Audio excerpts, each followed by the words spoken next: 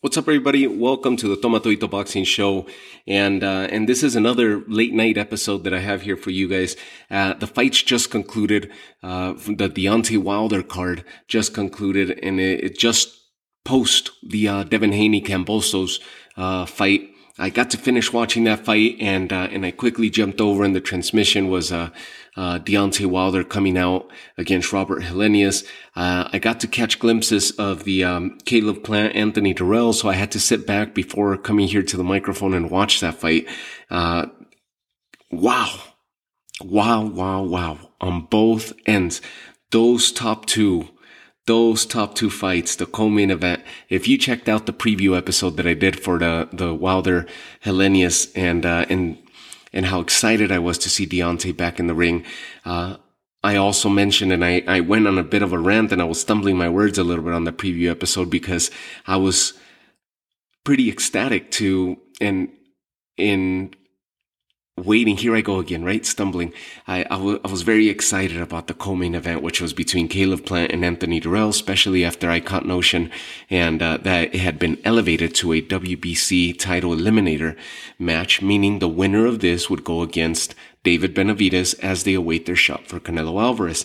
Impressive to think that Caleb Plant could potentially be in a rematch fight against Canelo Alvarez, should he be victorious tonight and then be victorious against a David Benavidez, if that is in fact his following match, and gets his hands or beats Benavidez and gets his hands around that interim WBC title.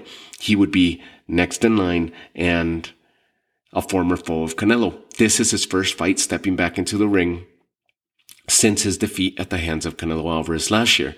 And that's why I was excited about that. And we're going to jump right into that one before we cover the main event. Impressive card. Caleb Plant, fluid as always, very good hands, very quick hands, very good delivery. And Anthony Dirrell himself did not look bad at all. Yes, he is the older fighter. I mentioned on the preview episode, he's 38 years old. He's been around for quite a while. His opponents on his resume of names that you'll recognize, those are names of yesteryear. Most of those opponents have retired and have moved on to greener pastures. Years ago, they retired. But he's taken such long layoffs due to injuries and just because of inactivity, taken such long layoffs. So yes, by age, he's older, but also by resume, he's taken some damage throughout his career as well. Hence the long layoffs and the long recoveries. Nonetheless, Anthony Dirrell looked good. He looked good. He was fast. He was trying to counter, a little bit flat-footed at times, as he tried to make Caleb Plant fight him in the center of the ring and try to engage with Caleb in the center of the ring and make it more of a dogfight, but was unable to. However, his hand speed is really, really fast still for Anthony Dirrell, and that goes to the credit of Caleb Plant because Caleb Plant was in and out, and how fast he was able to not just get out of the way of the oncoming damage by Dirrell, but how fast he was able to counter and respond to Anthony Dirrell. And that's exactly how the fight ended. Caleb Plant ends up catching Dirrell with a mean left body shot, to which brought Dirrell's guard down, and Caleb followed that body shot with a left hook that landed right on the button and knocked out Anthony Dirrell in the 9th round. Nasty knockout, impressive knockout for Caleb Plant, impressive comeback performance for him. And it's sad to see that Anthony Dirrell got knocked out. Who knows? I just mentioned it right now about his age and about his resume. He is definitely on the back end of his career, even though he's still looking really good. But he's leaving a lot of openings, and he's not the same Anthony Dirrell of yesteryear, or maybe competition is just a little bit better right now than when he was in his prime.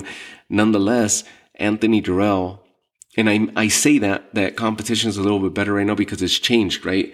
His competition from when he was starting along with his brother, Andre, when they were starting, they were the fast fighters, the fast hands, the speedy footwork, the more elusive type fighters against heavier handed, more flat footed, come forward style fighters in the super middleweight division and the middleweight divisions back then. So, that's what I'm talking about as far as Anthony Dirrell right now. That now you got more elusive fighters, more fluid fighters in that division, and hence what took place here with Caleb Plant. Both of them were going to have fast hands. The advantage was pretty null right there, pretty even for both fighters as far as speed, footwork. Pretty similar as well. It was going to be a matter of this being a chess match and who was going to be able to get in, get out of the way, and be able to land effectively or counter the other effectively. And this is exactly what took place. Caleb Plant ends up bringing Dirrell's guard down with that nasty body shot and then followed it up with that left hook to the button. And it landed right on the cheekbone, it shared the jawline with the cheekbone, on the right side of Dirrell's face and just drilled him. I hate to say that, but he just dropped lifeless.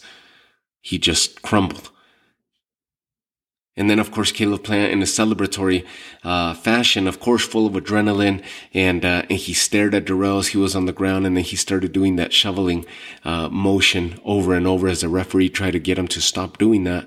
But he was basically doing the shoveling motion kind of as a throwback to obviously that he's burying his opponent, right? That he just put him in the ground. But it's something that Tito Ortiz made famous and made popular some 20 years ago, when he was in his heyday in the UFC, that he would bury his opponents, dig and bury. So congratulations, Caleb Plant. What a comeback. And then we go to the main event and, between Deontay Wilder and Robert Helenius. And, as they step in, you start getting those jitters of, dang, how is Wilder going to respond? How's he going to look tonight? And you could tell that he was a little bit rusty. Robert Helenius came out of the fight, came out answering the bell in similar fashion as he's accustomed to doing, flat-footed and inching forward towards his opponent. And he was landing some heavy leather, even though it wasn't landing clean. It was landing on the shoulder of Deontay. He did land some body shots there. They were landing on the arm, on the bicep, on the forearm. But he was landing some heavy leather. So he was basically just touching up Deontay Wilder. He got a couple body shots where he caught Deontay Wilder against the ropes. Deontay definitely looked rusty. His footwork wasn't under him. His legs weren't under him. Very wide-footed throughout several times in that first round. But he possesses the power. And I said it on the preview episode. You could put money against his boxing skill. You could put money against his defense. You could put money against his footwork. You could put money against whatever you want. But the one thing that you cannot bet against when you're talking about Deontay Wilder, you cannot put money. You'd be a moron if you put money against his punching power. And this is exactly what took place today. Robert Helenius started pressuring Deontay Wilder against the corner, comes forward, lunges forward, gloves down because he's punching. And as he's landing these punches, they're partially landing on Deontay Wilder. Deontay Wilder with a high guard leaning against those ropes and ends up sending a pitter-patter rabbit-style punch to the nose and left side cheek shared by the bridge of the nose, and the left cheek lands a rabbit-style Calzaghe-style pitter-patter punch. It didn't look like he definitely didn't. You could go back and look at that. He barely had any leverage on that. It's not like he winded this punch. It was from a bent elbow position forward. And he knocked Robert Helenius out cold, stiff. Impressive power if he's able to deliver with that much force at that awkward of an angle. No wonder he's been dropping people. his entire career when he's able to fully extend and send that machine gun of a hand into and drilling it into his opponent's heads, breaking guards. No wonder he was able to put Tyson Fury down. King Kong. And you would just be in awe as to how nasty these fighters would fall and crumble after getting drilled by Deontay Wilder. Now you got this punch that wasn't a fully extended punch. It was from a bent elbow position forward and landed on the nose and the left side cheek of Robert Helenius and knocked him out cold. His eyes wide open, almost rolling to the top of his head, to the back of his head, but his arms and his body stiff. And it took him a while for the doctors and the staff to be able to wake Robert Helenius up and get him mobile. Several attempts that were made as the camera focused on Robert Helenius. Several attempts were made of trying to get him where Robert Helenius was trying to get up and they're trying to assist him. And he's leaning with his gloves on the mat in a bent forward position, unable to fully stand up straight. It was that much power that Deontay Wilder released from an awkward punching position and an awkward punch that he was able to throw. And that's how impressive it is. Who knows how much power is in that hand?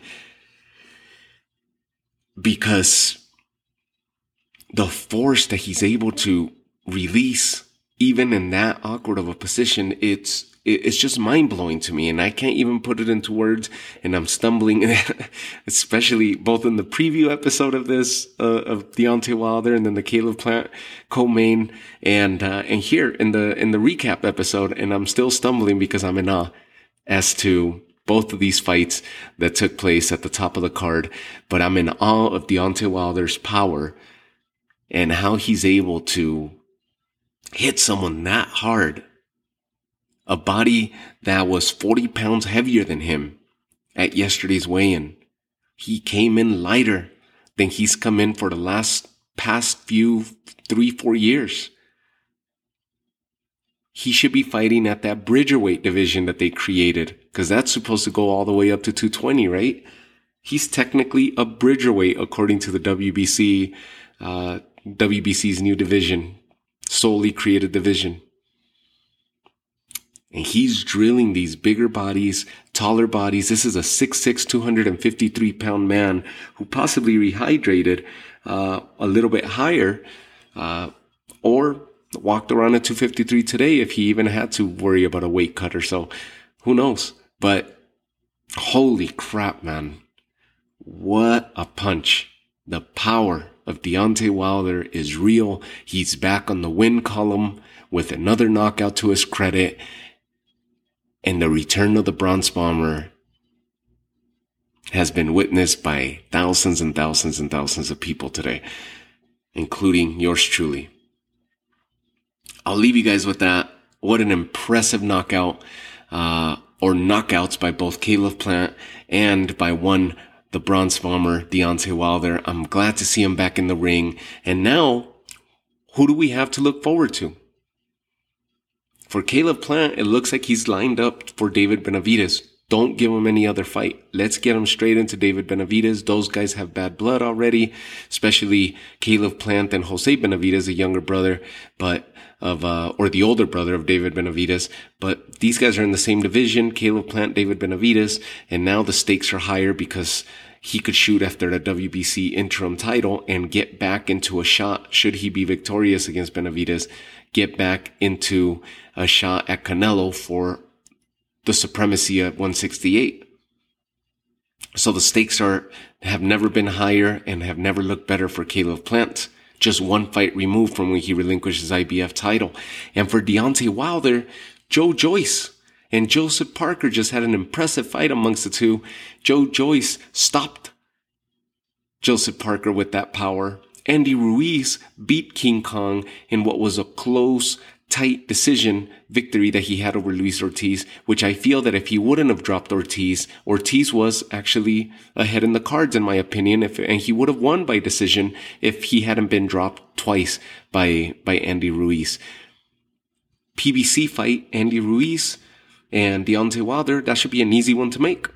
Easier than if he's going to go fight Joe Joyce. Anthony Joshua, Tyson Fury, that fight fell through. It looks like Tyson Fury is going to be fighting Derek Chisora for a third time. Why? Why would Tyson Fury take a step back?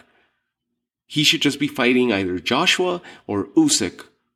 And that's it. Why would you take a step back against fighters who are trying to climb up the ladder or trying to stay relevant? Especially a third fight against Chisora, which neither one of the first two fights were any good.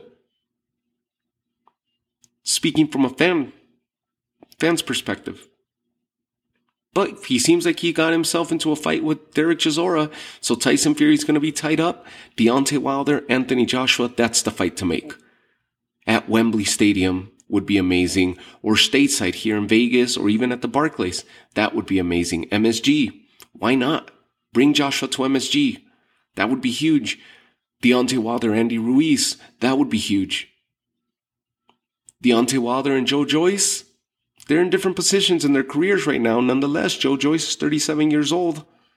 This would be a huge opportunity for Joe Joyce, and it would be a huge statement if Deontay Wilder drills Joe Joyce and stops him in his tracks as he's ready to take on the very best at the heavyweight that the heavyweights have to offer. He's chasing after Usyk.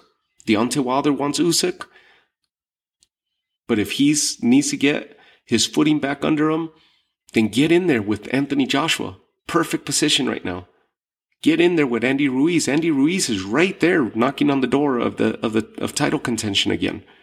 And Joe Joyce is right there knocking on the door of title contention as well. He's a WBO interim at heavyweight. Daniel Dubois, I think, is going to be scheduled for a fight. I don't recall who he's going to be fighting, but he's going to be coming up with a fight as well pretty soon. So he'll be tied up. He's got the WBA regular world title, since they have multiple titles there. The WBA regular world title, and obviously trying to line himself up for a shot at Usyk, who holds the super champion version of the WBA title. Impressive by Deontay Wilder.